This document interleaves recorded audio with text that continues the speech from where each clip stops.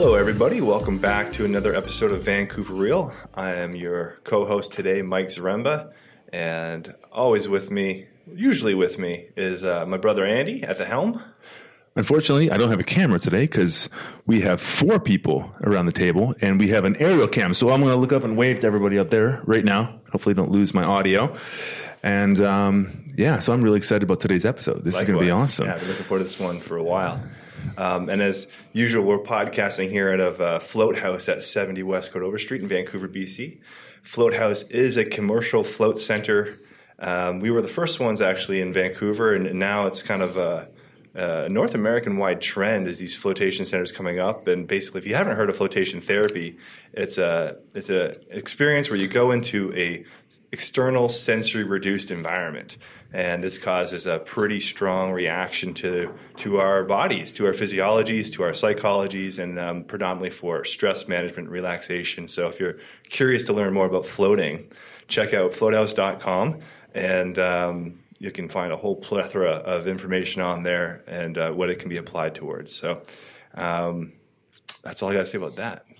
Yeah, and I want to just touch on quickly the Vancouver Real meetups that are going on. Right. We're doing monthly meetups, and they are free for the most part. We just completed one. It was a habits building workshop, which is fantastic. We had maybe 25 people out, and we did a whole workshop getting people set up for the new year for success. So that was really great. Yeah. The next one we have is going to be at Juice Truck, and it's going to be all about nutrition. So this should be a really excellent one. And so just connect with us on Facebook, and we'll post the event on there, or join the Vancouver Real Meetups group page, and then you'll get a faster notification when we have these things out, and you're not just relying on social media. Mm-hmm. And it's really awesome to have this community kind of building outside of just the podcast. It's great to have all the stuff online, iTunes, Stitcher, YouTube, Facebook, but it's even better to bring that all in person and build real relationships within the community. And that's what the Vancouver Real Meetup is really all about. In fact, today we have a really special guest. We have Carlos with us today, and I'm going to flip the camera over to Carlos really quick. And Carlos, when did we meet for the first time? Oh, man, probably over a year ago. Over a year ago, yeah. And it's been really cool to see how people have kind of come out of the work, like yourself and Candice and Nicola. Mm-hmm. And now we have people that are literally volunteering their time to be in and around the community and just help grow the podcast, which is amazing. And you're also the link between us and our guest today, which is even better. That's right. So why don't you tell the people about yourself a little bit? Sure, a little brief introduction. My name is Carlos Nunez. I am a psychiatrist. I practice here in Vancouver. I wear lots of hats, but I primarily work out of St. Paul's Hospital. It's a teaching facility, so I'm also a clinical faculty over at the University of British Columbia. I am a husband and father to 2 young boys, and I dedicate some of my time here to Vancouver Real, to the community and the personal development aspect that we're starting. So I'm really happy to be a part of this interview, and thank you very much for having me here too. Well, thanks for being here. And you're a very high caliber individual, and we seem to be attracting people of high caliber. So maybe we're doing something right. I believe you are. Very cool. Cool. All right. Yeah. Thank you for all the support you've had over the time we've been working together. I really appreciate it as an official thank you. And lastly, we'll put a little plug out for Omega Point YouTube channel. Omega Point is our brother Omid Pakbin's channel, who helps us behind the scenes here at Vancouver Real with the video editing and putting the audio, making it sound excellent for you while you're listening to these episodes wherever you may be. So go check out Omega Point on YouTube and Facebook, and you can see Omid's latest and greatest creations. And I believe he's got a really cool one. He says it's his most impressive one yet, that he's working with Jason Silva for his Shots of Awe. So check out Omega Point on YouTube. And enough of the fluff. Not that you're fluff. Sorry, Carlos is not fluff. Yeah, Carlos, that was impressive, man. Yeah. Damn, you're pretty smart. Yeah, I know, eh? You didn't tell me all that. Yeah, he's a humble guy. Yeah. Which is even more noble in my mind. But today we are very happy and very honored to have with us Steve Maxwell. And I'm just going to spout this off a little bit, but we'll get more into your accolades and just your experience in general. And Steve is an American fitness coach, physical educator, and jiu-jitsu instructor. He's been named one of the top 100 trainers in the United States by Men's Journal. You've appeared on the Joe Rogan podcast several times, London Real a couple times now. Obviously, we're affiliate with London Real. And I've personally really enjoyed I've listened to pretty much all your episodes over the years because I've just listened to his podcast for a long time. Just your philosophies, your approach to life, let alone your expertise in physical education, jiu-jitsu. You've been fortunate to be training with some of the founders of jiu-jitsu, the godfathers of jiu-jitsu. But long-winded, Steve Maxwell, welcome to Vancouver Real. Hey, thanks a lot. I'm glad to be here. Awesome. So you came into town last week. You're here for seminars. It's kind of what you do as a part of this nomadic lifestyle that you live, which is a very curious topic. But tell us a little bit about, I think, what you're doing now. But I want to dive deeper into your story a little bit because it is fascinating. So what are you in town for, and what are your kind of day-to-day, and what's your life looking like right now? Well, Carlos contacted me and helped me set up 3 different seminars. Actually, 4. Nice. Because this weekend will be a twofer. It will be some double whammy. Yeah, double whammy. Some good old Gracie Jiu-Jitsu self-defense, cool, along with the mobility conditioning. So that'll be this weekend, this Saturday. I taught a mobility seminar and a bodyweight strength training seminar. Being on the road as much as I am, I've pretty much gone equipment-free type workouts just because it's convenient. And I decided that I wanted to not be dependent upon equipment to get a good training session. So I've come up with some pretty interesting ideas on how to use just your body. So that you can, pretty much anytime, any place, anywhere. Very cool. And because you've come from a background of, athletics, collegiate wrestling. You can tell by the ears. You got cauliflower ears going. Good old cauliflower. Yeah. And the fitness industry as well. You've been a trainer and you've owned gyms for years and a long time. So you've been around like just health and wellness and training and fitness for a long time. And that's my background personally. Before I got into all this, I did a master's of human kinetics at UBC and specialized all towards strength and conditioning. And I did that for a little bit, peaking with a year with a CFL team, which is a Canadian Football League here. Kind of fell out of that personally. I lost a little bit of passion for it. I mean, I still use it in my personal life. But so it's really cool for me to sit down with someone like yourself who's been in it for, really 50 years now. It's been a long time. I started out in the 60s as a young boy in a little town called Carlisle, Pennsylvania. Carlisle. And, I know Carlisle. This was at the beginning stages of like maybe the obesity epidemic in the United States. And I was getting a little soft. My father, were getting soft? Yeah, I was, growing up in the bourgeois, type neighborhood, I was kind of getting my butt handed to me by some of the neighborhood toughs. And my father, being an ex-Navy boxer, he didn't like what he was saying. And he thought, well, we got to kind of man this kid up, toughen him up a little bit. Okay. So he tried to teach my brother and I. My brother was like a year younger than myself. I tried to teach us boxing, and I found I didn't really like it. But what I was pretty good at right from the beginning was wrestling. And so he got me going after the wrestling team. And then I just became really obsessed with grappling, wrestling, conditioning. And so I was very motivated, 11 and 12-year-old boy. Cool. Very early on. Yeah, very early on. This is, I guess, mid-'60s USA.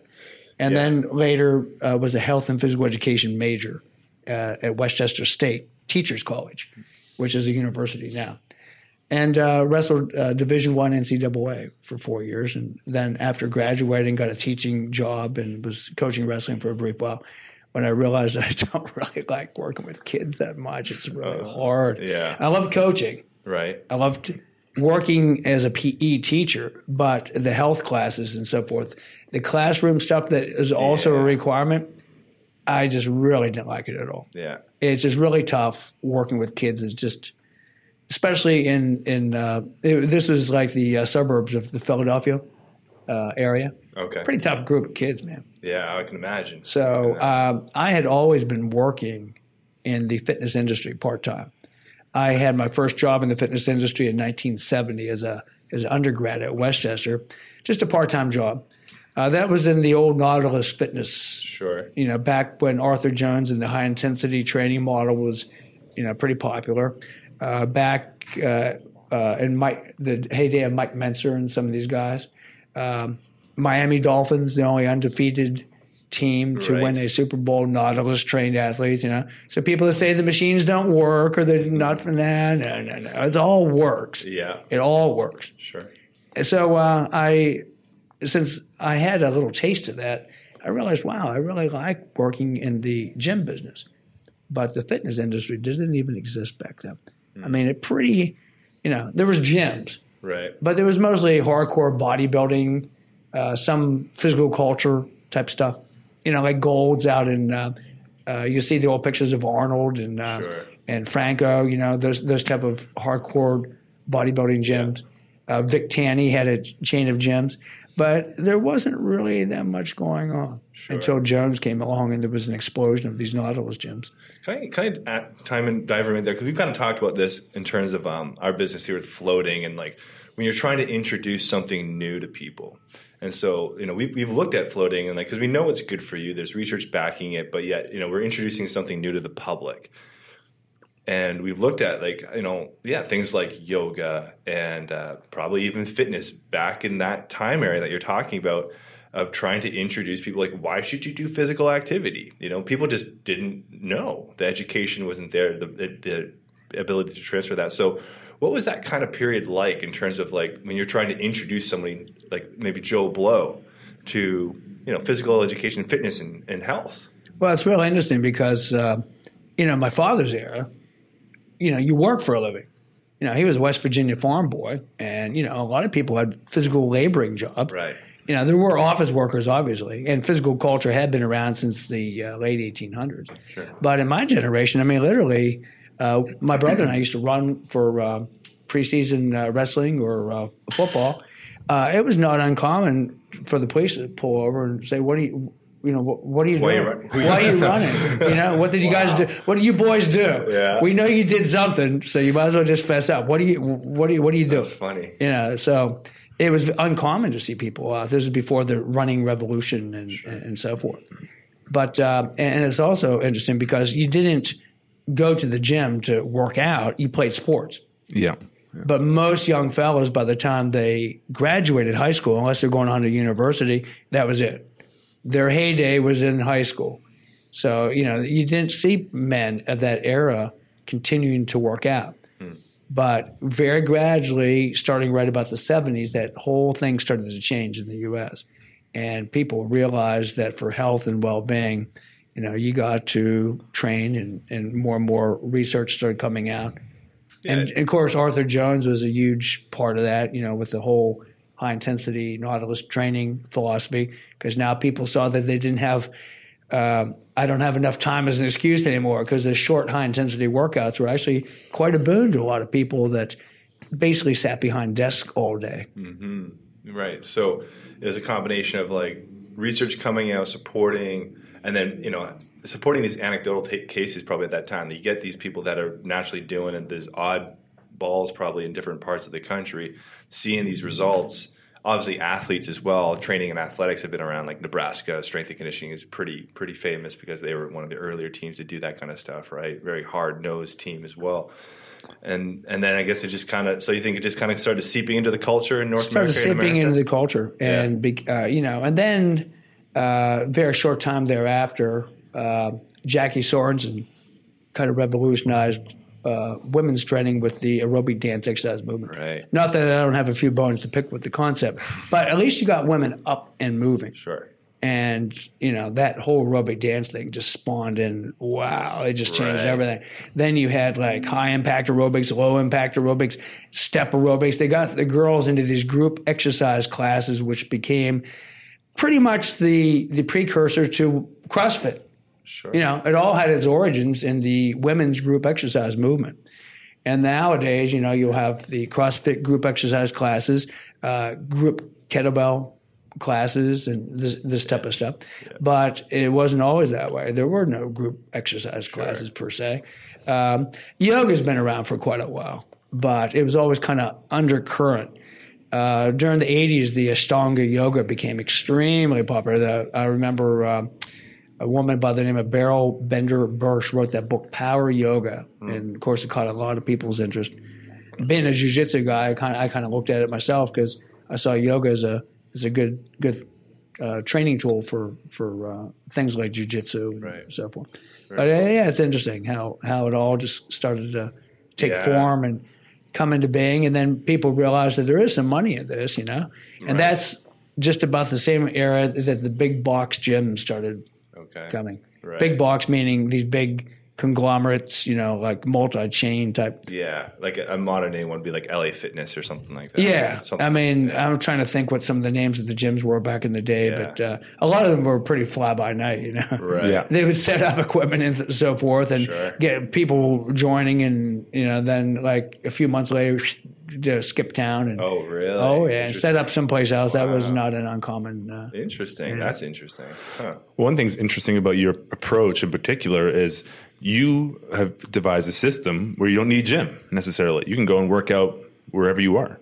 Well, I can't say I just devised it. I mean, it's probably been around since time immemorial. I'm sure if we went in a time capsule and looked at the Shaolin monks or the Knights Templar, or even before that with the Spartans and so forth, people have been using body weight training as a primary strength tool for a really long time, specifically as related to martial arts and wrestling. Right. And most of what happened, most fitness is based on military needs. Why would people need to work out, right? Well, you have a professional standing army, and you need to train young men for war. That's the origins of physical education and health and training and so forth. Right.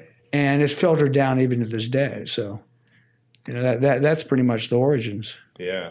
And now, in this day and age, we have people exercising for health and wellness, longevity, functional longevity, those types of notions. You would hope. But so often it's, I want to look good. I want to look good naked, or, a lot of people are training pretty much for vanity, Yeah. But, there's a lot of psychology. Yeah, you're right. Like that's something that I heard you speak about on London Rail, and how, you kind of stated, like, you believe that a lot of people's motivation to work out on a very deep level is like just insecurities and their fear of death even, and then just the unknown and that kind of element. Can you kind of dive into that a little bit, elaborate? Yeah, well, there's 4 major reasons why people train. One is for the very things we were just talking about, health and well-being. You got to keep the body functional, use it or lose it, right? Yeah. It's just all part of the the biologic imperative. You gotta stay functional, and if you're just sitting around and not moving too much, you're not going to be able to move around when you need to. The other reason is the vanity thing we just talked about. People want to have the buns of steel and the 8-pack, and 6 not even good enough anymore. Right? The baseball biceps, but that's a pretty small segment of the population. But women are invariably drawn to training really hard. Can't tell you as a trainer how many women would come to me that wanted to get in shape for the wedding, so they could fit in the wedding dress. It was a huge motivator. Sure. And then as soon as they get married, boof, that would be it. Unfortunately, not always, but a lot of times that would. And then there's sports performance. You want to enhance your performance in sport and so forth. You want to become a better athlete. But then there's a 4th subset of guys that are training just for the sake of training. They're lifting weights either as the sport. In other words, the amount of weight or number of repetitions is the goal, as opposed to using weight training, or when I say weight training, body weight is also weight training. You're using your own body weight. Yep. But they're using strength training as their goal. In other words, how much weight can I lift? How many pounds can I bench press? How much can I deadlift? How much can I Olympic snatch? How many kipping pull-ups can I do? The numbers become the motivating factor. Right. So they're exercising to be good at exercise. That would be your CrossFit model. Sure. That would be your people that compete in weightlifting. Yeah. The competitors. So maybe like things like Strong First, where you're doing the 5-minute snatch test. Sure. Or the kettlebell, the GS Sport, the Gearvik Sport, where you're doing 10-minute sets with the kettlebells. This is competitive strength training. So they're the 4 main reasons why people do it. Right. And it does change, by the way, as you get older. Yeah. You may start out in one of those directions, like maybe the bodybuilding thing, or you wanting to put up really impressive, numbers, or to show off to your friends with the human flag, or something like that. But quickly you'll find that you are just trying to hold on to what you've built, and then eventually it just becomes just wanting to maintain your body. Right. I was wondering, because I have a bit of a personal question, actually. Normally, for the past few years, I've trained for functional fitness, being fit, being able to move my body. I was challenged in a group that I'm involved with to kind of bulk up, and they're like, let's all try to bulk up and see what happens. So we made this group goal just to do that, just for the exact, you could probably say, vanity reasons. Sure. However, so I went back to how I would train when I was maybe in high school or even early university. And the past couple months, I continually getting little injuries. I strained my tendon by my chest, my pectoral muscle. Just today I was squatting, I pulled my hamstring, and I'm not training super intense. I'm just training how I used to train. And now I keep tweaking little things over and over. And I guess my question is, I'm 37 now. At what age do you notice that things start changing and you probably should get away from performance and start thinking about longevity? Well, the problem is if you are basing your desire for training on performance, you're going to eventually become disappointed. I mean, at some point, every man is going to have to face the fact that I'm going to get smaller, weaker, the muscles are going to shrivel up. Don't say that. And eventually I'm going to die. That's the big fear, right? Because a lot of this is the fear of change and the fear of the gradual things that happen. Now, I'm not saying that you just give up, but what I am saying is you got to be smart about the way you train and realize that when you're 50, you're not going to be doing what you were when you're 20 or 30 or even 40. Man, 10 years can make a huge difference. And here's what I'd like to say to you. If you are tweaking yourself and hurting yourself, take a very good look at your form and your technique. One of the principles that I teach in all my seminars is strength training should prevent injuries, not cause. So if you are getting hurt, you may want to put the ego in check and lighten it up and use much stricter form and technique. Yeah. That means you may have to go a lot lighter than what you are now. Yeah. And forget about what you did in high school and all that. Yeah. Start looking at where you're at now. And you can still train hard. You can still train with intensity as long as the last rep is just as perfect as the first rep. In other words, you can train your muscles into paralysis, literally, without hurting yourself if you use perfect technique. So every rep is perfect. Right. So you're not throwing the weight, you're not bouncing the weight, you're not getting cheat reps. Yeah. That last chin up, you're not kind of bouncing and twisting just to make it, or putting a little kip in there, or a little bounce of the bar off your pecs just so you can get that last rep. I wouldn't say I'm doing that. I'm pretty controlled overall. I'm just noticing these little things, and I was wondering, it's just age might be a factor. It could be the exercise selection too. Could be. For example, at my age now, I would never think about doing barbell squats anymore. Right. I used to be a pretty big barbell squat enthusiast. But, once I passed that middle age barrier, there's no way I want to put that heavy bar across my traps anymore and get that kind of shearing force in my spine. It's just, spinal there's so many different ways that you can get great hip, thigh, leg workouts without, subjecting yourself to this type of things. Yeah. Definitely. I got a question here too, actually, Steve, because since we're talking about strenuous exercise and different forms of working out, a big aspect of working out, I think that some people are aware of, others are not at all, is breath work. How you're supposed to breathe, and maybe can you talk a little bit about breathing in general and breathing during exercise? And I've become quite the breatharian lately. Yeah, I didn't know much about it myself actually until I started looking into some of the yogic systems and some of the Asian systems, the health systems like Qigong, and I noticed that breath was a very integral part. When I met the Gracies in '89 and started at the ground floor of the jiu-jitsu movement, I also noticed that these guys were breathing in a very particular way, and they had really good control of their breath. And you didn't hear them gulping, grunting, gasping, or anything. And the more I started to look at this, the more I started to read up on it. So I discovered a couple of different breathing systems, both yogic-based, and it seems like the Russians were doing a lot of work with this breathing thing. There was this guy, Butyeko, that developed this breathing system. Kind of controversial because he kind of went against normal medical models. So medical people don't like this guy. So but I found that a lot of the things he said made perfect sense. One of the big impressions was I read this book, Body, Mind, and Sport by John Douillard, who was an American chiropractor who also was a physician in Ayurvedic medicine.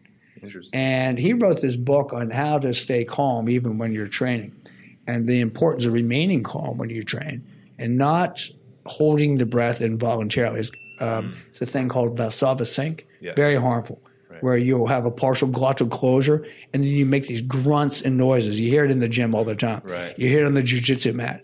It's very harmful and, according to him, life-shortening. And then this was affirmed. I actually went to the Summit of the Breath Masters in Moscow, and there was 3 Russian physicians there that were talking about these different breathing techniques as it relates to this Russian martial art called the system. In Russian, sistema, the system. And it's a whole martial art based on breath. Now, I'm a hardcore jiu-jitsu guy, but I just was curious enough about sistema to want to investigate. So I started putting together some ideas that I saw from the great Rickson Gracie and some of these yogic sources and some of the Russian sources. And I started realizing that people don't know how to breathe, and they're really dysfunctional. And they're all in upper chest, the upper lobes of the lungs, fight or flight, or shallow breathing. And no one's getting down in those lower lobes of the lungs, rest and digest, or all the calming receptors. So when people are training, they're literally putting themselves in this panic state.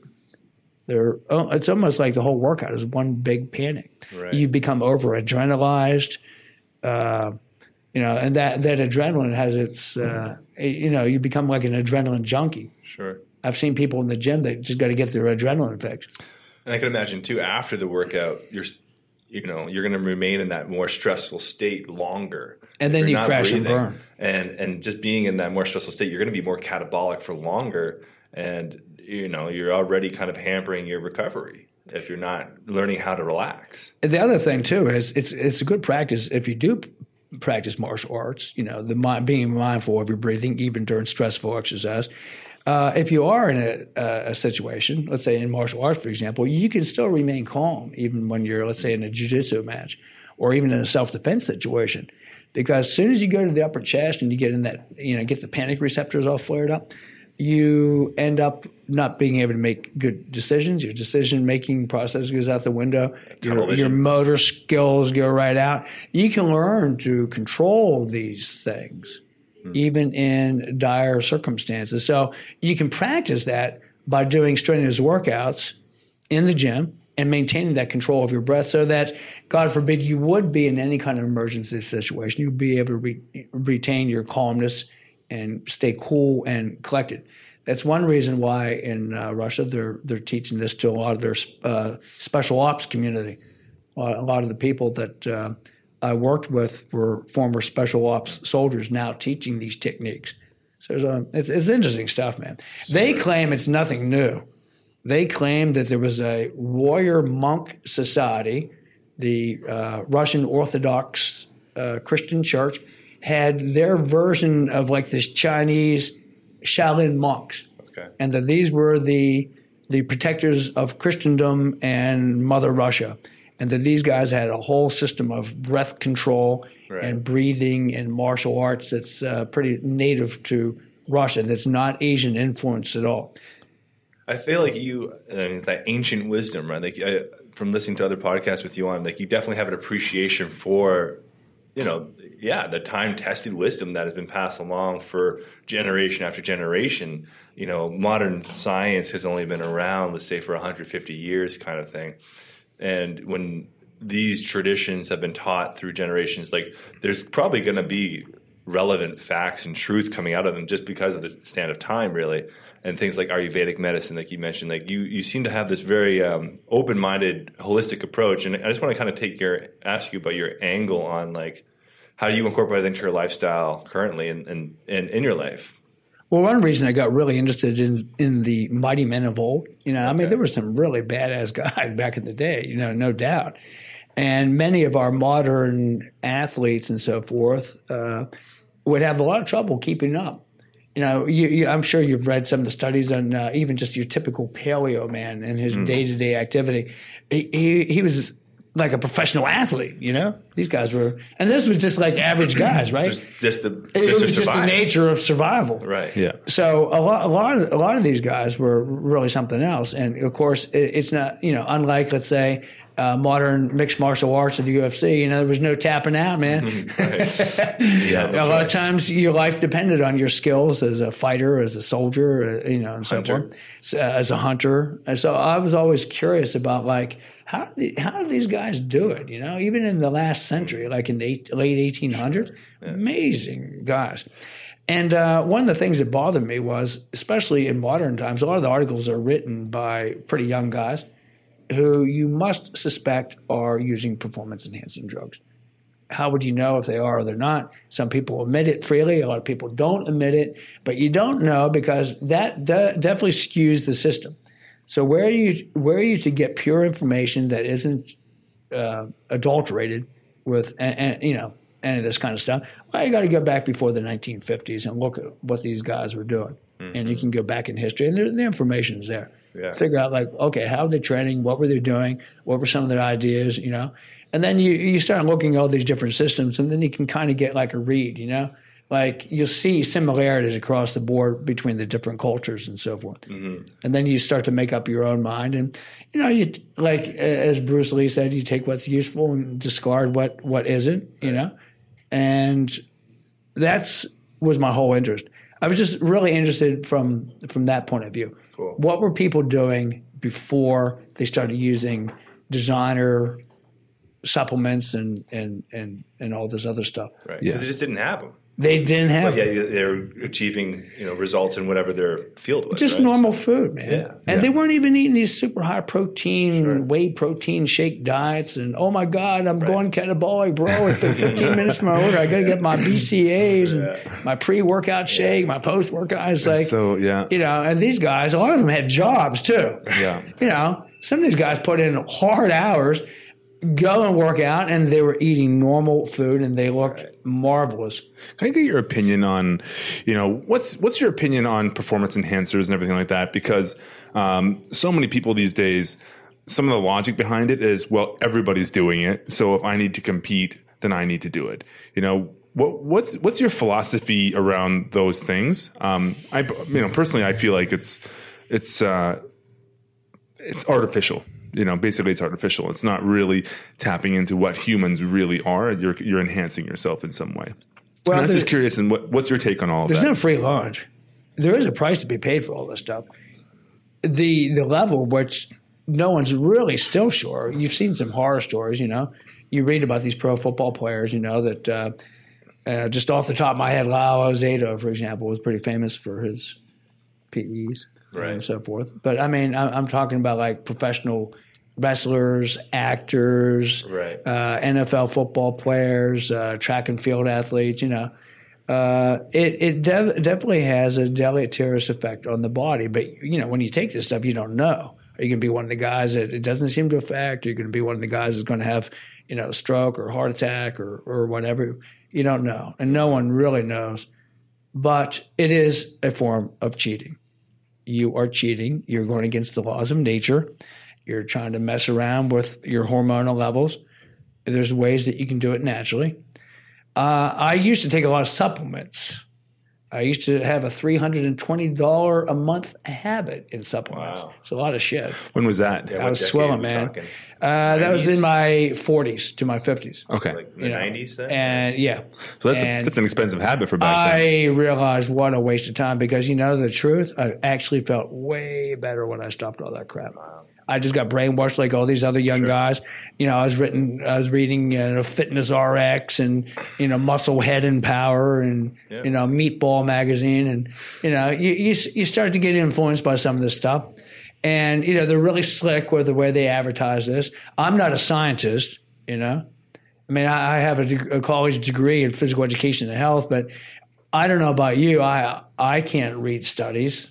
Maybe you can. To a degree, it's hard to read them. When you get down to biochemistry and stuff, it's that's I don't know, good science, bad science. To come in and they're still hard for me too. Are they? Okay. And I think they purposely make that. And of course, the study that's touting this particular wonder supplement this month, it's completely changed. 2 months later, it's a whole new. It's just all about marketing and making money. And that's another reason I decided to go back and start looking at what were the guys doing before all this stuff. There was amazing guys. There was people that did stuff that just defies the imagination. I'll give an example. I grew up in a little town called Carlisle, Pennsylvania. It was founded on the meeting of 3 Indian trails in central Pennsylvania. It had 5 of the signers of the Declaration of Independence that lived there. It was really famous for a lot of different things. It had the United States Military College. It was an old Hessian barracks during the Revolutionary War that later became the U.S. military. But there was an Indian school, the Carlisle Indian School. And one of the illustrious students there was Jim Thorpe, who was voted as the greatest athlete of the last century. Wow. Jim, to give you an idea, now here's a guy that's just, working normal jobs, He was playing for the Carlisle Indian football team, eating normal food, right? They had a game in Harrisburg, Pennsylvania, and it's 18 miles away. And Jim Thorpe missed the bus. So he ran all the way to Harrisburg, made it there in time to enter into the game at the halftime, right? He made it just after the halftime and still scored 2 touchdowns. Wow. I've heard this story before. That's incredible. Yeah. That's crazy. Think about that. Yeah. The phenomenal combination of strength, endurance, cardio, endurance, the power, speed to be able to do that. Now, okay, he was a phenom. Yes, he was. But I'm just saying that there was plenty of tough old guys, that World War I, World War II generations that were just living a normal food, eating normal stuff, and they weren't spending hundreds of dollars like I did at one time on worthless supplements, and they were really something else.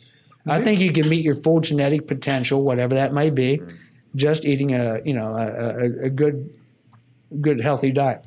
This is a nice segue, maybe at least in from my thoughts about just diet and nutrition in general. Before I went to med school, I was a nutrition major, and I'd love to hear maybe some of your thoughts on diet for yourself personally and just in general. Can you share some of that with us?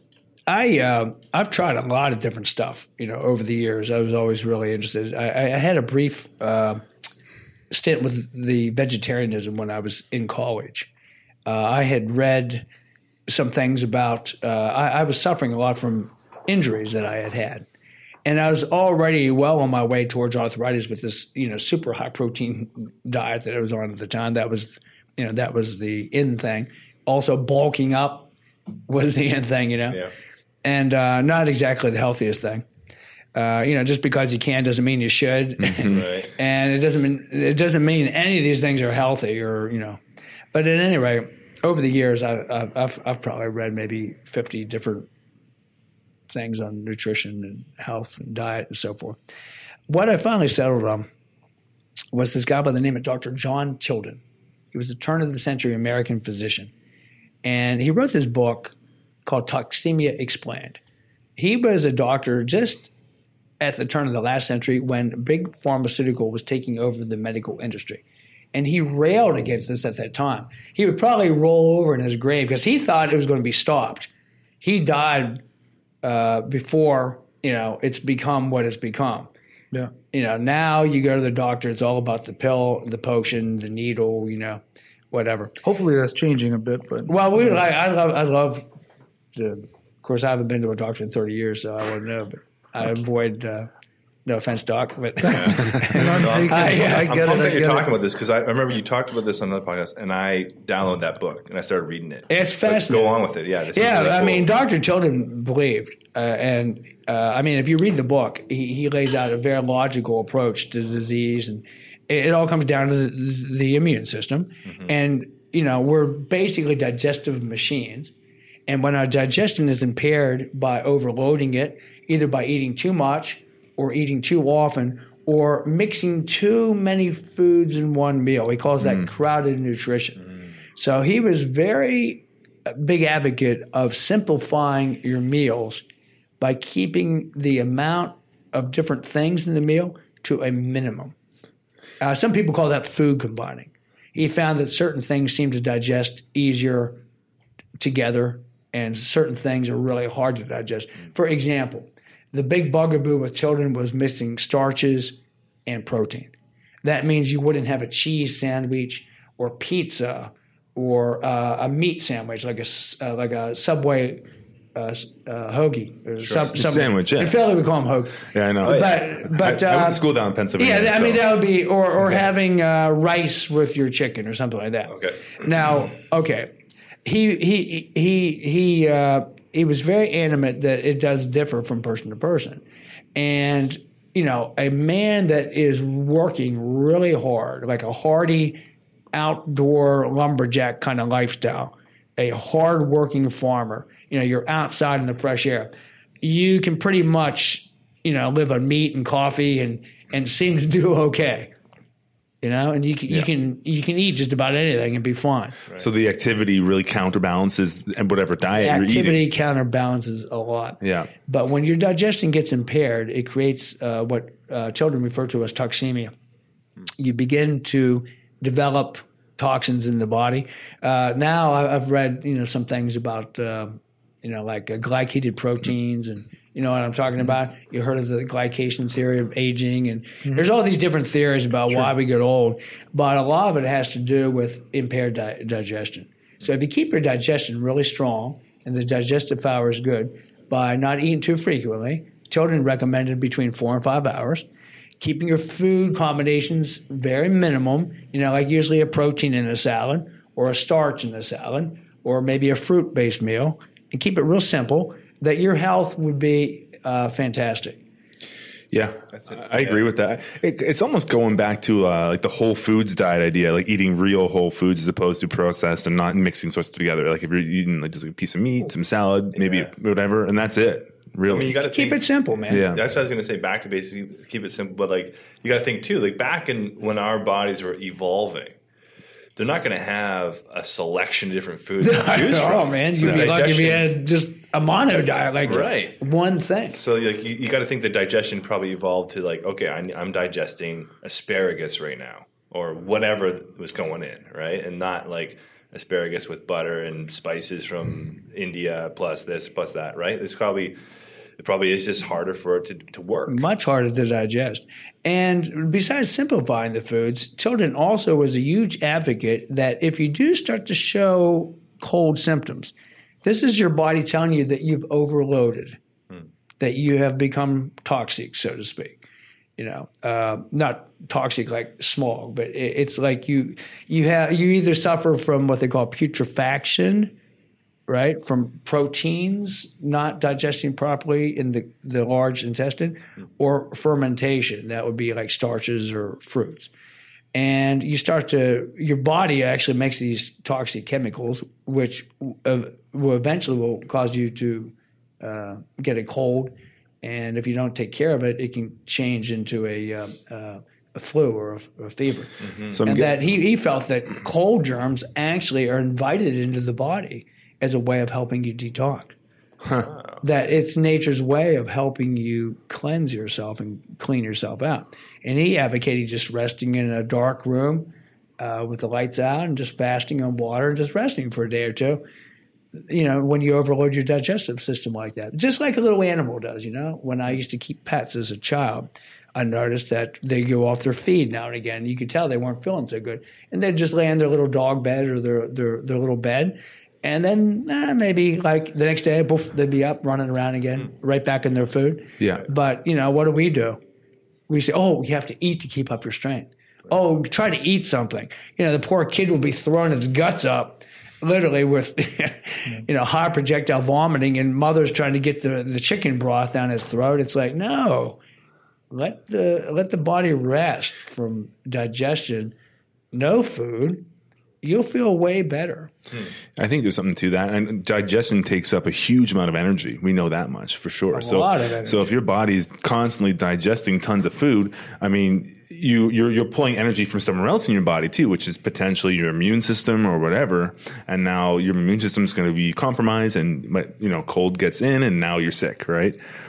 All sorts of inflammation. You get these partially digested protein molecules crossing the blood membrane, and the next thing you know, you're getting arthritic problems in your joints. Yeah. I'm thinking there's a lot that has to, a lot to be said also about the types of foods that people are eating that are exposed to now, right? Processed foods. Franken foods, right? Yeah. Things that never existed before in the history of man. I mean, the amount of processed sugar we have eaten in this last century in comparison to before the Industrial Revolution is massive. Yes, 100%.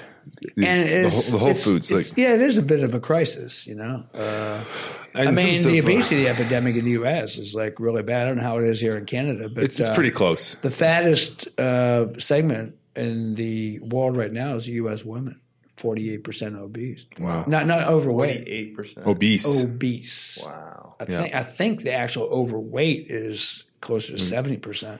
Wow. So it's really high, and I travel full time. Yeah. I travel all over the world, so I get to see all these different segments, and I'm noticing that everyone's catching up. To give an example, I went to Iceland, I think the first time in 2004, and I just noticed that every year, at that time, by the way, I didn't really see any really obese people or anybody really fat, Yep. And I just noticed recently that, wow. Getting worse everywhere. Yeah, the kids, the younger guys, you're seeing a lot of overweight that you never saw there before at all. Yeah. It was like, wow, just in a few years of, all these American fast food type things, you're already starting to see it take its toll on like the younger people coming up. Really? Speaking of your lifestyle a little bit, so the fitness and nutrition part is definitely one part of who Steve Maxwell is and what you're about. But also, you travel constantly, and you live out of a duffel bag, from what I hear. Pretty much. Not in it, but I sure not can. Not in the duffel bag, but out of. Out of. Yeah. It wasn't always that way, by the way. I was just curious. I started like a lot of people as a householder. I had, the 4-story brownstone house with the garage and, Yeah. And so the gym and all that. But once I scaled down, I decided that all those material things were certainly not the route to happiness. I just kept downsizing more and more to eventually I was just working out of one bag. And part of that also is just logistics, and it's just much easier when you own very little. That way you can move around a lot and not be encumbered by your personal possessions. You're not being weighed down. I can just go anywhere that there is an internet. And I make my living 3 ways. One is online coaching for fat loss and fitness programs. The other is the seminars. And then I sell video downloads, like tutorials on different exercise, whether it be like kettlebell, body weight, mobility. I'm really big into the whole mobility thing. People can buy these downloads off my website. And between those 3 sources of income, I can pretty much live anywhere I want. But it took me a while. I mean, it's not people ask me all the time, well, how can I do this? Well, dude, I spent a lifetime setting this up and engineering it to do this. You have to you get your name out there and people begin to recognize you as someone that knows some stuff. Yep. Would you consider yourself a minimalist then? Definitely. I have one 42-liter bag and then a small little carry-on bag. And that's everything I have. And what's the biggest difference you notice from a homeowner to the way you live now, and how it's changed your life? Well, it's a lot less stress. I live in Airbnbs and hotels, And I try to use the same hotel chain because you get these amazing upgrades. So it sounds like really expensive, and it was in the beginning, but then it gets really cheap because then you get free nights, free upgrades. You use the same airline, the same credit cards, and you get all these rewards points. And people, I don't think they'd take enough advantage of that stuff. My first 2 years, I was a real rookie, and I wasn't taking advantage. And then when I really looked at it and crunched the numbers, I thought, I'm really missing out. Because these companies, they really do give you some good rewards for using their products. So, but for me personally, it's like a huge weight was lifted off my neck and shoulders. You know, you just don't have anything to worry about but yourself. Yeah. Dipping into that a little deeper, like, do you have any kind of philosophical beliefs along that line, like, or spiritual beliefs even? Associated with mental things, the things that you have in your life. Like, I think that people, I mean, in America, I can speak from America point of view at least. People tend to really accumulate a lot. It's like this accumulation mindset, and it's all in the name of security. And security is like the lowest level of consciousness. It's all based on fear. Fear that you're not going to have enough. Fear that, you got to, squirrel it away for the future because, things are going to get really bad. So it's like a negative outlook right from the get-go. And with this accumulation mindset, right, of material things in your home, I mean, I've been to people's homes where literally every cupboard would just be jammed. Every closet would be crammed with clothes and boots and shoes and sporting equipment. The garage would be overrun. It would be to the point where they'd have to go get a rental locker to put even more stuff, right? It's pretty crazy. That same mindset is what's making people fat, right? They start accumulating extra flesh around their bodies. It's the same idea. It's the same mindset. It's the same consciousness, accumulation consciousness, but it's all a fear-based mentality. It's all based on the idea that the universe is limited and that there's not enough to go around, and that I got to store up extra so that I'll have enough. But I'm here to tell you that the universe always provides, but you have to have undying, unrelenting faith. And if you don't have that faith, it's not going to work. I wasn't always that way. It took a while, a lot of meditation and painful self-introspection and a lot of affirmation. I'm a huge believer in making affirmations, positive affirmations. In other words, we're constantly bombarded with these thoughts that hit our minds. Some of these thoughts are not our own. A lot of these thoughts were put in there by our parents, your mother, teachers, clergymen. A lot of times they're television advertising. The collective consciousness. You just hear things, you read things, you see things on the newscaster, and you get these voices in your mind that you're constantly plagued by. A lot of people are completely unaware of these inner conversations, but they're happening all the time. Hundreds of ideas going through your mind every minute. What did you do to become more aware of those things? Well, the awareness was the first step. Once I became aware of that, then I started became conscious of it. That's all about becoming a conscious person. Now I know that this exists. I know the problem exists, so that's the first step to fixing it. The second was, well, I'm not going to accept all these thoughts. I'm going to reject certain thoughts, and I'm going to hold on to certain thoughts. And to reinforce the thoughts that I want to keep and discard the thoughts that I don't want, that required the affirmation and making continual affirmations, rejecting old thoughts, and then the meditations. Meditations. Going, and I'm not talking about like meditating like a monk per se. You can do that. There's a lot of different techniques. I like to use a more scientific approach. I like that binaural beats. I like Kelly Howe in particular. She does this Universal Mind Meditation 1 and 2. That's my favorite. Maybe you've heard of this book, The Secret, written by U.A. Anderson, who was a spiritual master. Anyway, it's based on his work. And it's really nice. Cool. It puts you in a really good space. And you find yourself just always in the right place at the right time, doing the right thing at the right time. The people that need me most, find their way to me. The people I need most, I somehow connect to them. The things start going your way. And instead of like slogging through life, you start surfing through life. You know, life is no longer a struggle. You're just kind of like, floating along. Yeah. No pun.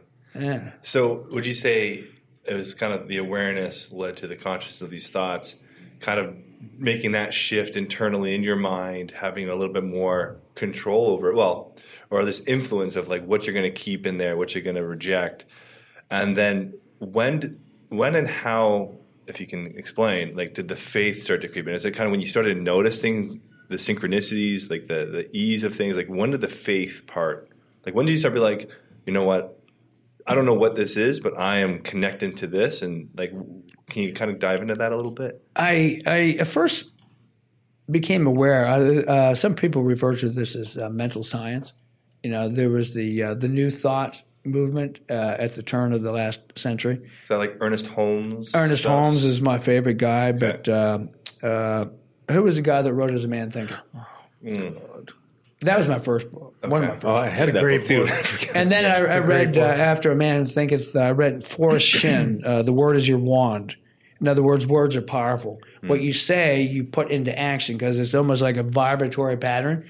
And once I understood the law of attraction and the word of, the law of vibration, I realized that what you're putting out is what you're getting. I mean, a lot of the religions have talked about this, as you sow, so shall you reap. I mean, it's been in a lot of the great religions as well. And once I became aware of the whole thing, I just started over time, just monitoring more and more and more what it was I was doing. But I'll tell you that As a Man Thinketh by James Allen. Yes. That really made a profound influence. And I read some other things on visualization, and I had some really good manifestations almost immediately off my visualization.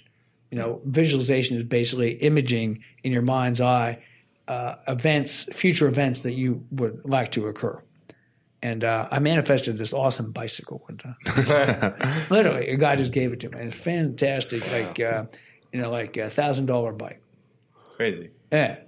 And so with that, it's because a lot of people, I think, get stuck with that law of attraction stuff in terms of like, if they just think about it, it'll come into being. Where I'm starting to learn for myself is like how much you have to like bring that vibration in, bring that feeling, like, and that's the learning I'm kind of going through, I think. It's all about that feeling. You hit it right in the head. Right. You're 100% right. It's the feeling. I was missing that too. At first, I could really image it, and I could feel it. I could almost taste it, But the part of the manifestation process is generating the feeling that it's already happened. That's where the faith comes in. You have to believe it's already happened. You can't think that it's going to happen sometime in the future. You got to feel like it's right now. You ever read Eckhart Tolle, The Power of Now? Totally. You got to be totally in the now with that idea. But then there's a third ingredient that I was missing, that sometimes my manifestation process wasn't coming through. And that was the feeling of gratitude. I didn't realize that you have to also generate tremendous feelings of gratitude, also as if it's already happened. But on top of that, being grateful for every single thing you have, because let's say you're in a sucky situation. You got to start looking at things that you're grateful for, because if you're constantly focused on the suck, you're going to stay stuck in the suck. You're not going to be able to get out of it, man. Yeah. You're going to be limited with how well the manifestation process is going to work. That's cool. And so a really good book for your listeners is Rhonda Byrne. I think it's called The Power of Gratitude. No, I'm sorry. The Magic. Rhonda Byrne. Cool. The Magic. She was also a disciple of U.A. Anderson. So you're a big believer in being able to like manifest your own reality, create what you want out of your life.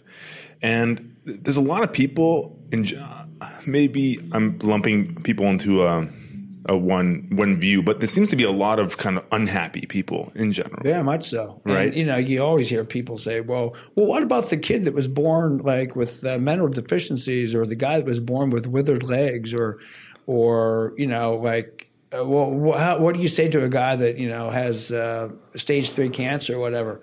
I mean, it's harsh, but I really do believe that we all have created whatever situation we're in. And that in some cases, you have to believe now, as I do, in reincarnation and soul choice. Souls choose to enter the lives that they are meant to enter. So you have this past karma that you bring with you. I learned that. I studied a lot of Buddhism. Right. I've had a lot of Buddhist friends that were schooling me on this, because I could never understand that either. Well, if it's true that you can pretty much create your reality through your thinking and your thoughts and all this, how about the people in these really horrible situations that it just seems like by chance they got stuck in? And to the Buddhist philosophy, no, that wasn't by chance. It was what they needed to go through. And that their soul actually chose to go into that particular set of circumstances to learn whatever life's lessons so that they could transmute and go on to a higher level. And I wasn't necessarily saying like people who are in like severe like pain or something like that. I'm talking about just the general like dissatisfaction that it seems to be so prevalent, And I'm just curious, like, from if you zoom out a little bit from a societal perspective, where do you think that's all coming from? Well, we talked about this the other day, Carlos, about kids being raised with a little bit too much self-esteem sometimes. Yeah, and I remember trying to being made to feel that they're better than what they are, or they're, that they're deserving of some kind of praise when they're in reality they haven't really done anything yet.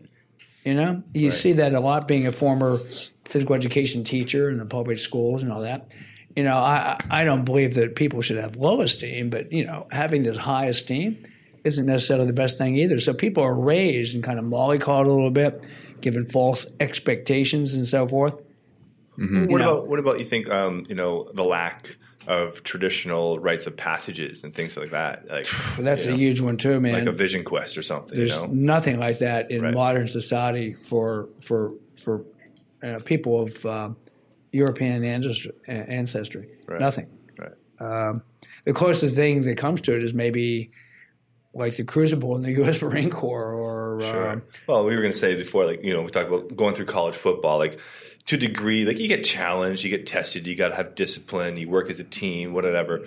But it's still. I think there is a certain rite of passage there. Like, I actually played football at University of California, Pennsylvania, just south of Pittsburgh. Do you know where that school is? Yeah, sure. And I felt like there was a bit of a rite of passage for myself, especially into masculinity, because I came out of suburbs of Toronto, Ontario, and I got thrown in this environment that was a bunch of savages, really. And I had to kind of go through that whole process, and it was difficult, but I came out the other end, and it definitely added to my character and my work ethic and drive and who I am today, right? And I feel like you do get those rites of passages in certain ways, but it's not necessarily formalized, And I think it's lacking a depth, personally. Like, it's very, I think, well documented that a lot of ex-athletes seem to do very well in corporate America, let's say, or like in terms of our terms of success in our civilization currently, of doing well in business or whatever, like, because they have that drive, that work ethic, that discipline. But I think it can lack a depth of, so why this dissatisfaction still? Where is this disconnect happening? Where are we lacking something that keeps us, finding gratitude, connecting with some level of faith? Because ultimately there is the unknown, and we're here. And so it's like, you got to trust that I'm here for a reason, kind of. Well, a lot of people don't have any real purpose in what they're doing. Just making a living. And I mean, we were all told, you got to get your education, so you're not going to be a bum. Yep, step one. And, and then you graduate and you get that job, that good salary, and then you get married, and then you buy the little house with the picket fence, and you have the 2.5 kids, and life is happily ever after, Some people refer to that as the American dream, but I think there's other countries that probably have that same concept. And that's just what you do, right? And for a lot of people, that's not very fulfilling. Just to propagate the species. Right. As they say, every rat, cat, and dog can have offspring. It doesn't take much to fornicate and produce offspring. So, if your whole purpose is just, making babies, you're just overpopulating the world. I mean, seriously. Yeah. It's not a real fulfilling thing. And people that try to live through their kids, that's not fulfilling at all, in my way of thinking. I think we all need to find ways to help our fellow man and help lift people up, and to put a voice and a message out there that can be motivating in some way. Yeah. And I do realize that there are people stuck in like really ordinary kind of situations, but you can do the ordinary in an extraordinary way. I mean, we've all met like really amazing people. I used to know this guy that used to do gardening, and he was like a landscape guy, and he just went around doing odd jobs. Just one of the most spiritual guys I ever met. This guy was just the most pleasant guy to be around. Very fulfilled, very happy with everything he was doing. A really good show is on Netflix. I'm thinking it was about happiness. Anyone see this show? Maybe. They interviewed. It was all about happiness. Yeah. And I think it was on Netflix. Yeah. They were interviewing all these different guys, and the happiest guy was the rickshaw driver. Yeah. All right. This in India, this guy had nothing, man. He lived in a dirt hut, but he was really happy. And the most unhappy guy was the multimillionaire Hong Kong business guy that was just hyper stressed, and he had all the amenities, and the jets and the private cars and the high-rise penthouse and the suits, and he was the most unhappy of all. So this whole idea that you can get happiness through, making a lot of money and gathering material things, not really. Yeah. And the funny thing is, it's creative outlet, I think, is really what it right. Like that executive, right? The Japanese executive, that guy probably has so much desire, so much craving to go out and build and accumulate or whatever. Whereas the rickshaw driver, he's just happy as can be, driving his little rickshaw around, very little stress, in acceptance of what his life is. But it's like the exec, who's a super driven, most likely kind of guy, is always like craving and striving for more to fill something inside of him. So it almost is self-explanatory why that guy is not as happy, because he's just not fulfilled and he's looking for it externally. Well, that's it. You just said it. It's looking externally. The whole secret is it's already there. You already are complete. You don't have to add to yourself. You don't have to keep adding by money or jobs or materialism. Or some people collect experiences like you would, they're chronically traveling, but for the experience, right.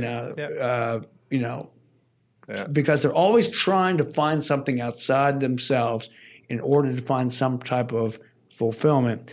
When in reality, it's there all the while. You are a complete unit unto yourself. Your higher self, your spirit, whatever you want to call it, is absolutely complete. I think Eckhart Tolle talked about that really, really well. Yeah. It's going outside yourself chronically. And, everyone was sold a bill of goods in modern U.S. society, that it's always outside, more. And I don't know if you want to go down this path too much right now, but since I have you here, make America great again.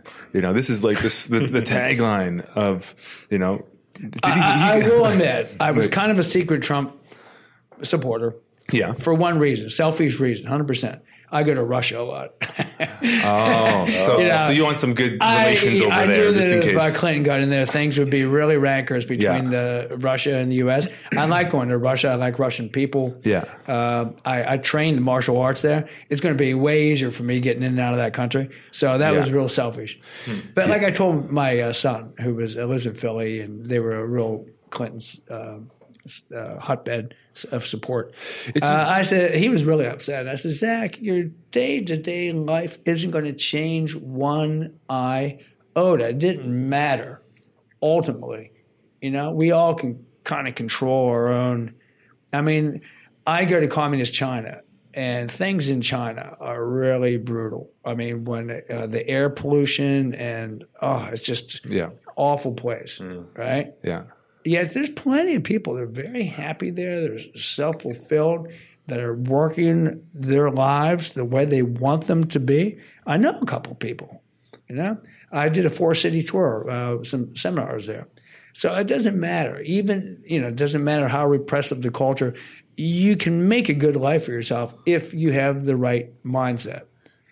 Yeah, and the reason I was bringing up the whole Trump thing is he does seem to be very he wants to fire up the economy and get that going and perpetuate that kind of lifestyle of more an accumulation.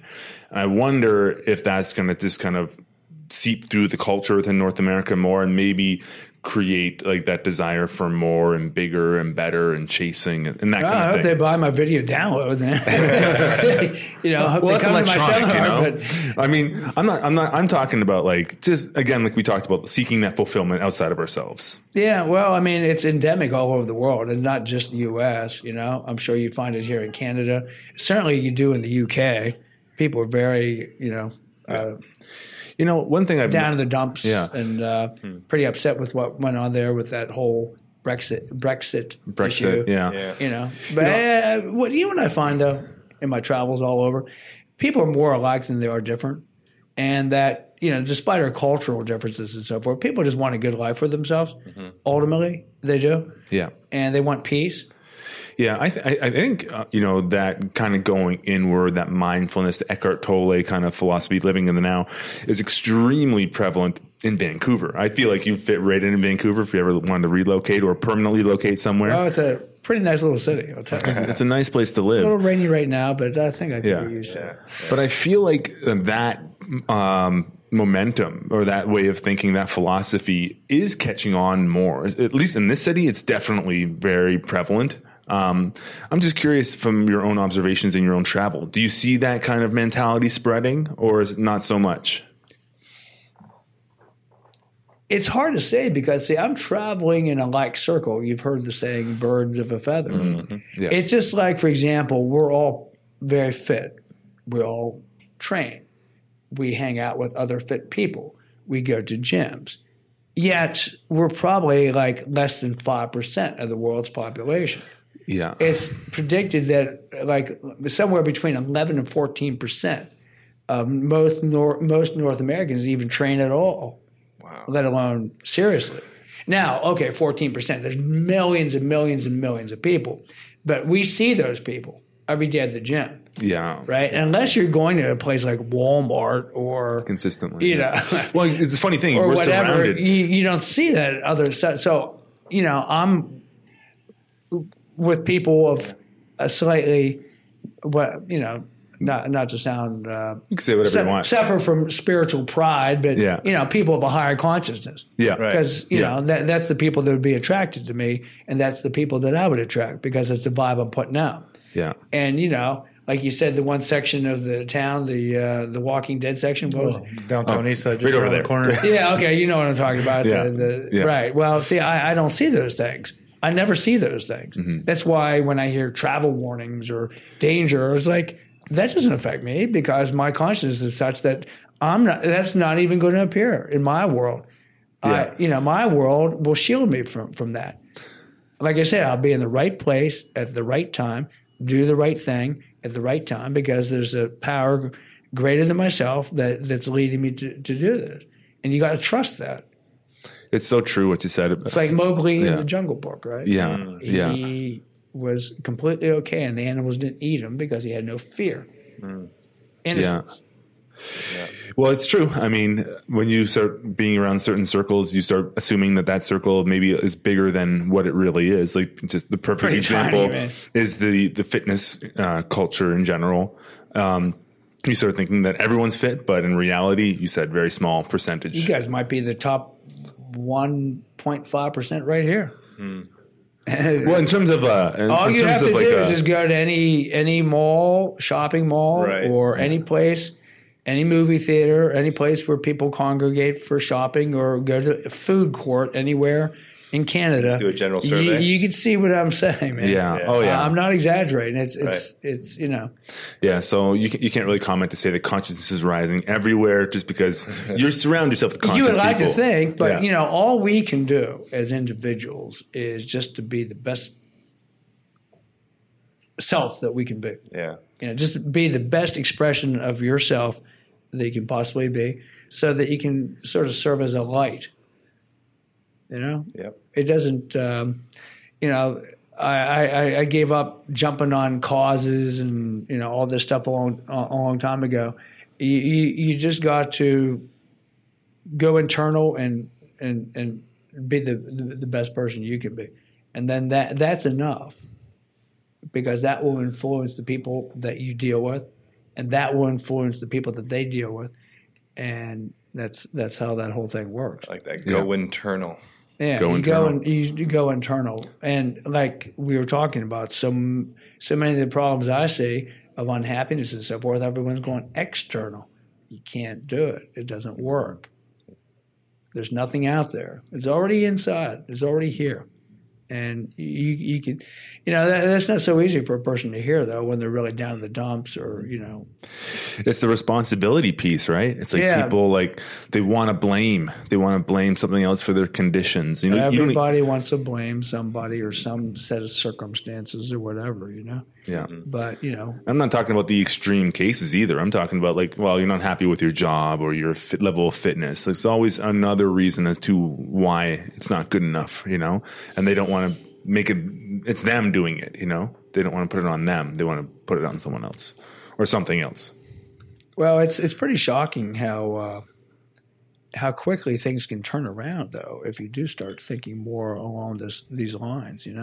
It's kind of like the old saying: if you don't like the dream you're in, just dream a new dream, and you can pretty rapidly start making really good improvements in a relatively short period of time. But you got to read, you got to study, it's a discipline, just like training. Yeah. You got to work with it. Right. But it's interesting too. Why does somebody switch and somebody doesn't? What's that turning point for people? If you want to talk about Eckhart Tolle, he always says it's pain. He's like, pain bodies. When people has suffered enough, that's when they're going to make a change in something in their life. Sometimes it takes rock bottom. Right. Yeah. I can attest to that. Yeah. Sometimes, yeah. I mean, just in seeing people in therapy and, it depending on where they are in their lives or what deficits they've experienced in their lives, it's, all levels. Your average person to someone who's really destitute, but change comes from within. Absolutely. I can agree with that. And, as a trainer, I've often had people talk about, well, I need to be motivated. It's impossible. If a person that isn't motivated from within, it's impossible for that external person to do that. Right. I mean, you can certainly be there to be supportive. When I ran my gym, I used to do a lot of one-on-ones, but I found that I couldn't really motivate anyone at all. All I could do would be there in a supportive role. Yeah. That makes a lot of sense. Just like in therapy, right? Yeah, absolutely. The people do their own therapy, man. You're just there to guide them through, right? You can present the tools and guide them along, but they need to actually work with you to make the change in themselves. What's the phrase? You can lead a horse to water, but you can't make him drink. That's Something right. like that. That's right. But we were laughing how personal training and working with the public in that domain isn't completely dissimilar from the mental health sciences. That's right. Therapy, man. Well, and that's because the mind and body aren't separate, Nah, they're not, man. right? But there's so much mental aspect to the training too, Yeah. Boy, there's some of the things people have told me in the middle of workouts. Oh, that's their therapy for you. You're probably like a counselor. Like a bartender. Right. Bartender or hairstylist. Hairstylists get a lot of that kind of There stuff. we go. Barbers, right? But it's true. Yeah, I bet you it just probably comes out. Awesome. It does. It really does. You become like an amateur psychologist, when you're dealing with these people. Whenever Sure. you're working with anyone in that sort of one-on-one kind of setting, people are usually. And once you perform, start to reveal themselves in different ways or open up.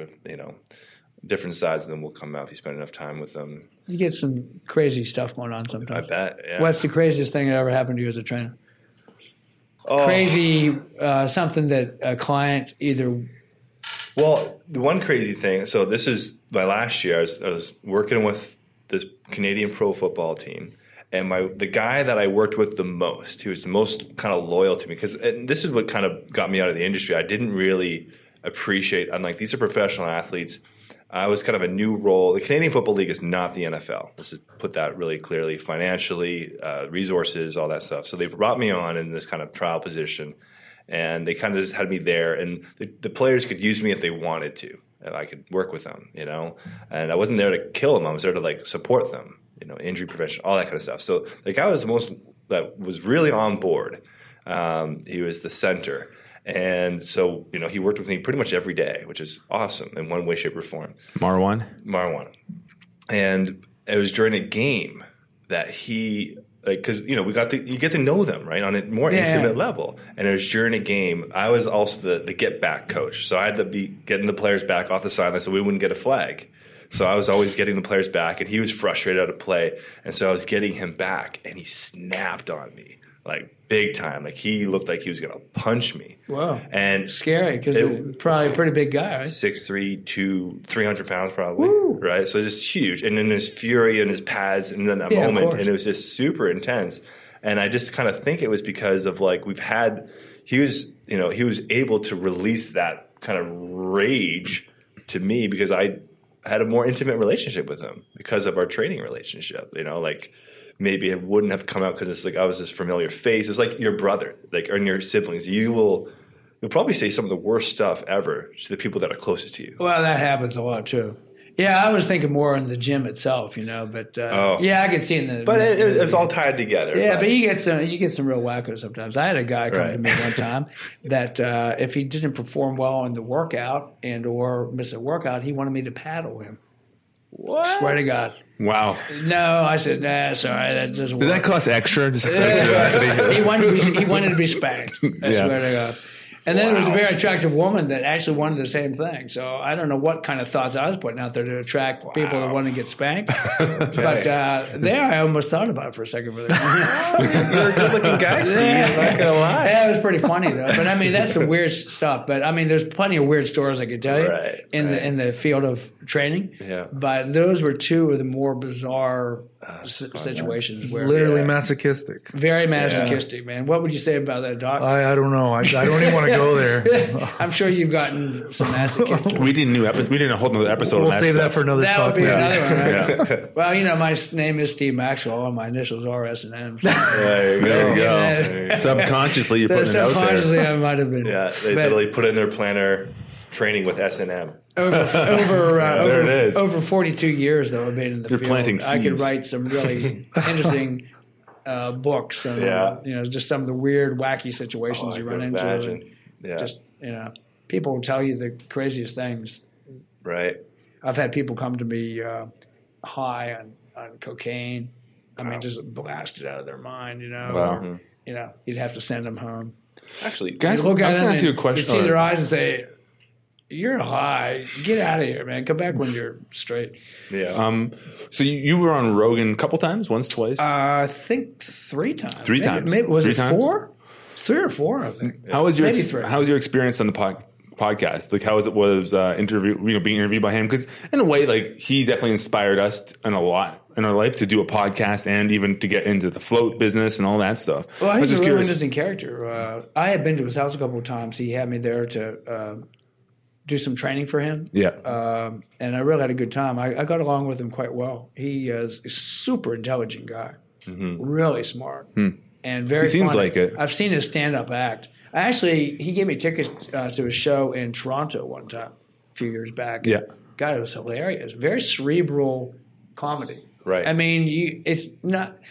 You know, he gets a little raunchy, but it's not. It's pretty high-level stuff. It's not like lowbrow.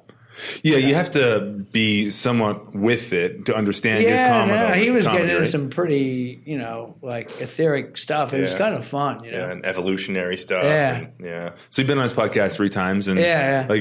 I'm just curious because I see the podcast Rogan, I see the stand up Rogan, I see the UFC, Well, but I don't really see. He's a real manly man. I'll tell you. You know, he loves Strong guy, bow hunting. He's massively strong, good athlete. Probably could have been a good MMA fighter himself had it come around in his younger days.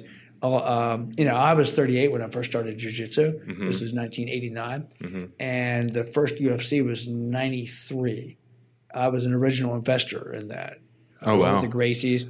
Rorion Gracie, Royce's older brother, came up with that whole concept of the Ultimate Fight Championship. And I and my then wife at the time, DC Maxwell, threw our money in there along with a bunch of other people. And Rorion got that whole thing started on a shoestring. Wow. Yeah. Cool. And imagine you stuck it out for a few years. Well, I wish I would have kept it like a little percentage of it. Yeah. I mean, it'd be worth a lot of money. I'm sure Horion's thinking that too, man. Yeah. I just saw him in L.A. I just had a lesson with him before I came here. Cool. Master Red Belt, Elio Gracie's oldest son. We went over the knife, stick, gun defenses of jiu-jitsu. Cool. A lot of people don't realize that jiu-jitsu is a fantastic Self-defense. martial arts. Well, the Gracie Jiu-Jitsu, and you're going to North Van Beach at J. That's where Mike and I trained for years. I trained with Mark Marins. I can't believe. I've trained with him for almost 8 years. I screwed up his name, but great guy. In terms, I think you'll really resonate with him when you go up there. He's very level-headed and very, smart with his approach. And he introduced the Gracie Combatives to his school just because it is an awesome self-defense system. Well, I trained with Hiron. Hiron actually had me come in and teach part of his class. Cool. I had trained with his father, Hiron, who was my first martial arts instructor, by the way. He took me up through brown belt, him and Hoyce both. Cool. And then I went with the second eldest brother, Helson. But Hiron, I knew he was just a little boy at the time, and I can't believe what an amazing guy he's turned out to be. Such a wonderful young man. And an amazing martial arts teacher in his own right. And then we rolled together, and he was showing me some of his developments, and it was like, wow, man, this guy is so good. Cool. So good. So he was telling me about what was the fellow's name in Vancouver? Mark. Yeah, I've never met him, but Hiron had nothing but high praise for this guy. So he's awesome. And Hiron doesn't say that just about anybody. So cool. I figure he's like it's going to be really nice. I'm looking forward to it this weekend. Yeah. He's like that traditional martial arts master. He's got the honor, the respect, the spiritual side, the philosophy, the humility. Yet he is amazing at what he does. Yeah, well, it's important to have all those things. Totally. I think, And just as a side little factoid, were you the first North American or first American to receive a black belt in Brazilian Jiu-Jitsu? Not the first. The Machados had actually given it out. I think a couple black belts. Okay. I was early on the list. Sure. I think Craig Kukoc might have been the very first Gracie black belt in the United States. I was definitely one of the very early guys in that very beginning top 20? era, at least. Ish? Yeah. Yeah, cool. maybe. I was definitely Helson Gracie's first black belt. Cool. He was the second eldest son of Elio Gracie. Elio, being, for your listeners that might not know, was the little Brazilian guy, one of 5 brothers that had learned from this Japanese immigrant, Maeda. At any rate, Elio was the one that is credited largely with converting Japanese jiu-jitsu into Brazilian jiu-jitsu. Yes. Yeah. And I trained with his son. So his second son, Helson, I was his first black belt. Cool. Wow. And he had never given a black belt in North America. So I felt pretty honored. It's a pretty direct lineage.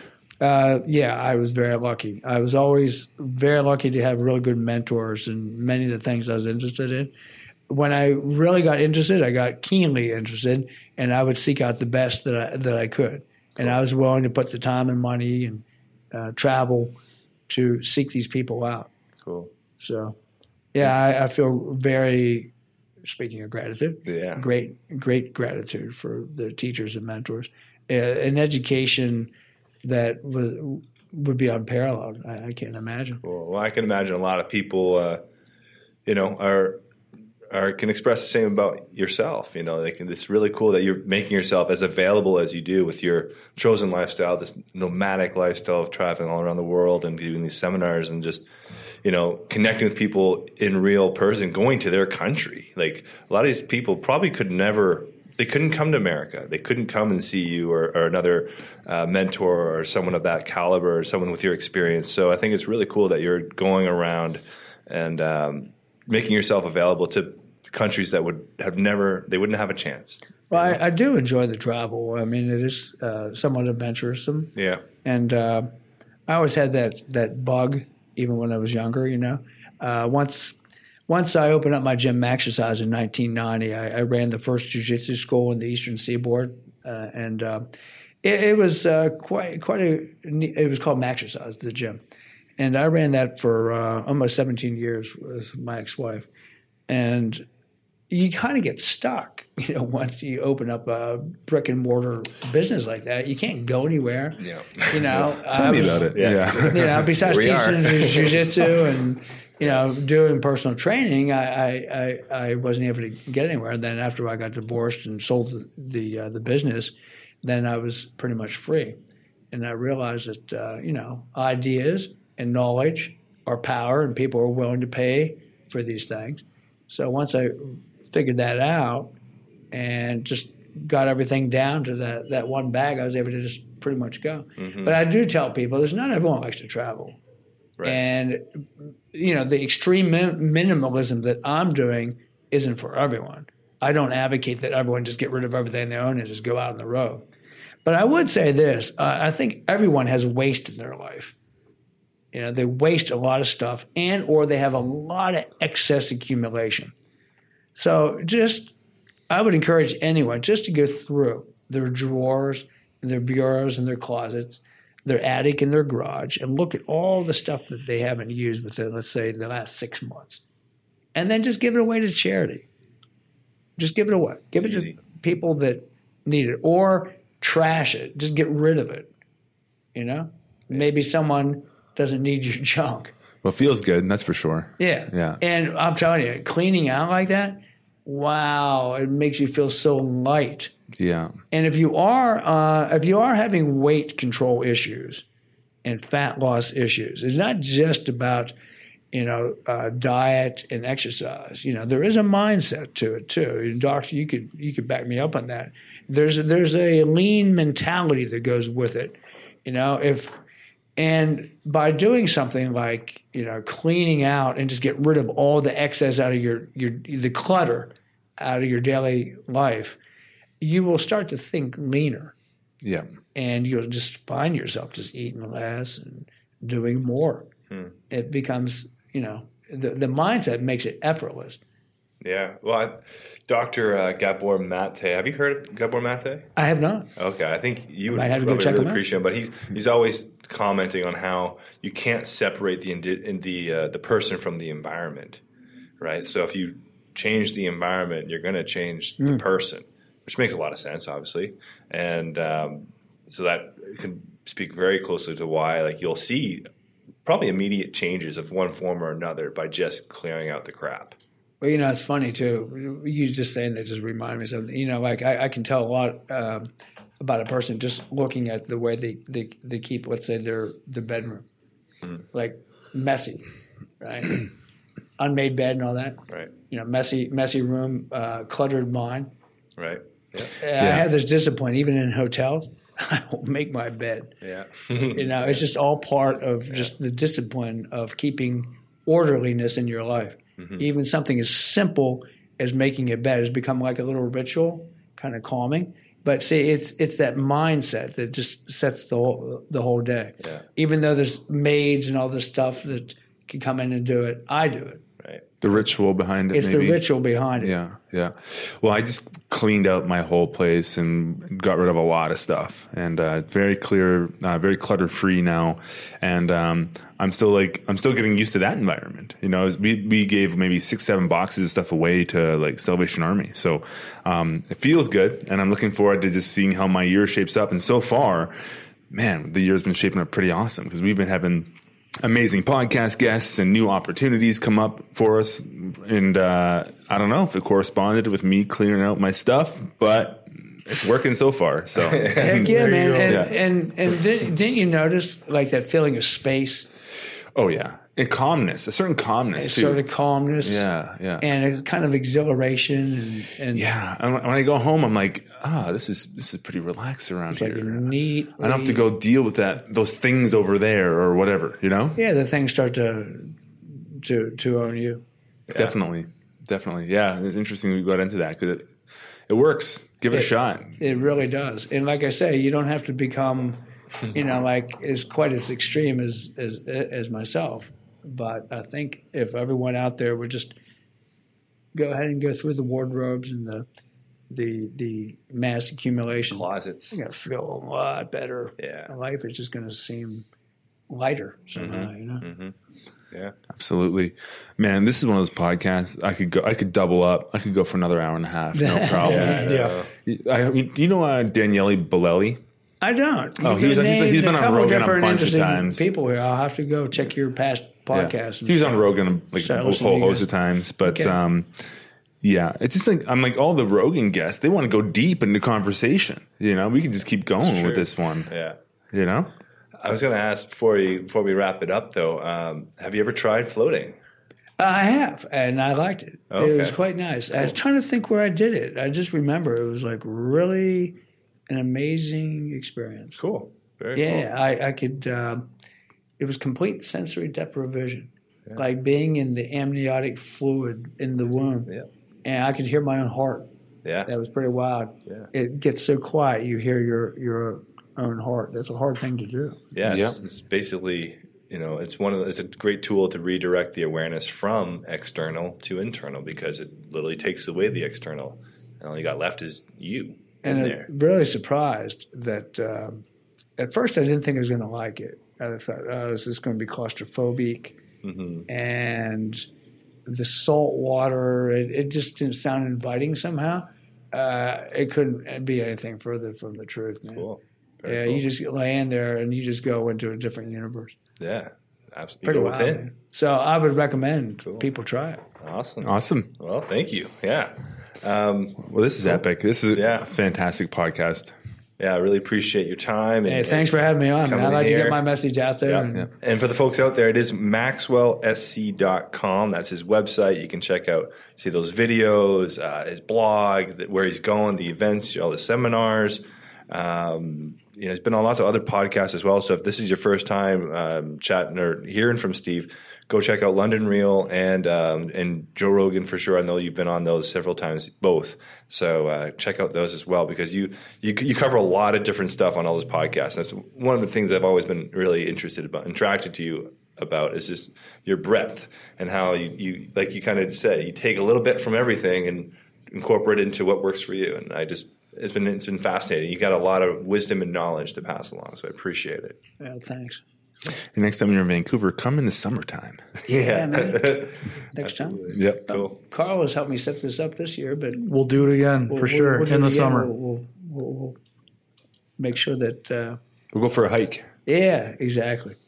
All right, folks. Well, thanks for joining us. If you enjoyed this episode or any other episode of Vancouver Real, please give us a like or a share online. Tweet it, share, subscribe, subscribe, review, ratings. And if you're in the area, come out to the meetups and meet Andy, Carlos, and myself. And we're usually there. And it's really fun to connect with the community face to face versus just us talking. So come on out when you get the chance on the Facebook group page. Any last words? No, I'm just grateful for Steve coming out and for you guys inviting me here to take part in this. Well, I'm really, it's cool to bring you in and have you here. So maybe we can do it more often. Hey, that sounds great. Cool. I'm up for it. All righty. Till next time. To whatever is. To whatever is.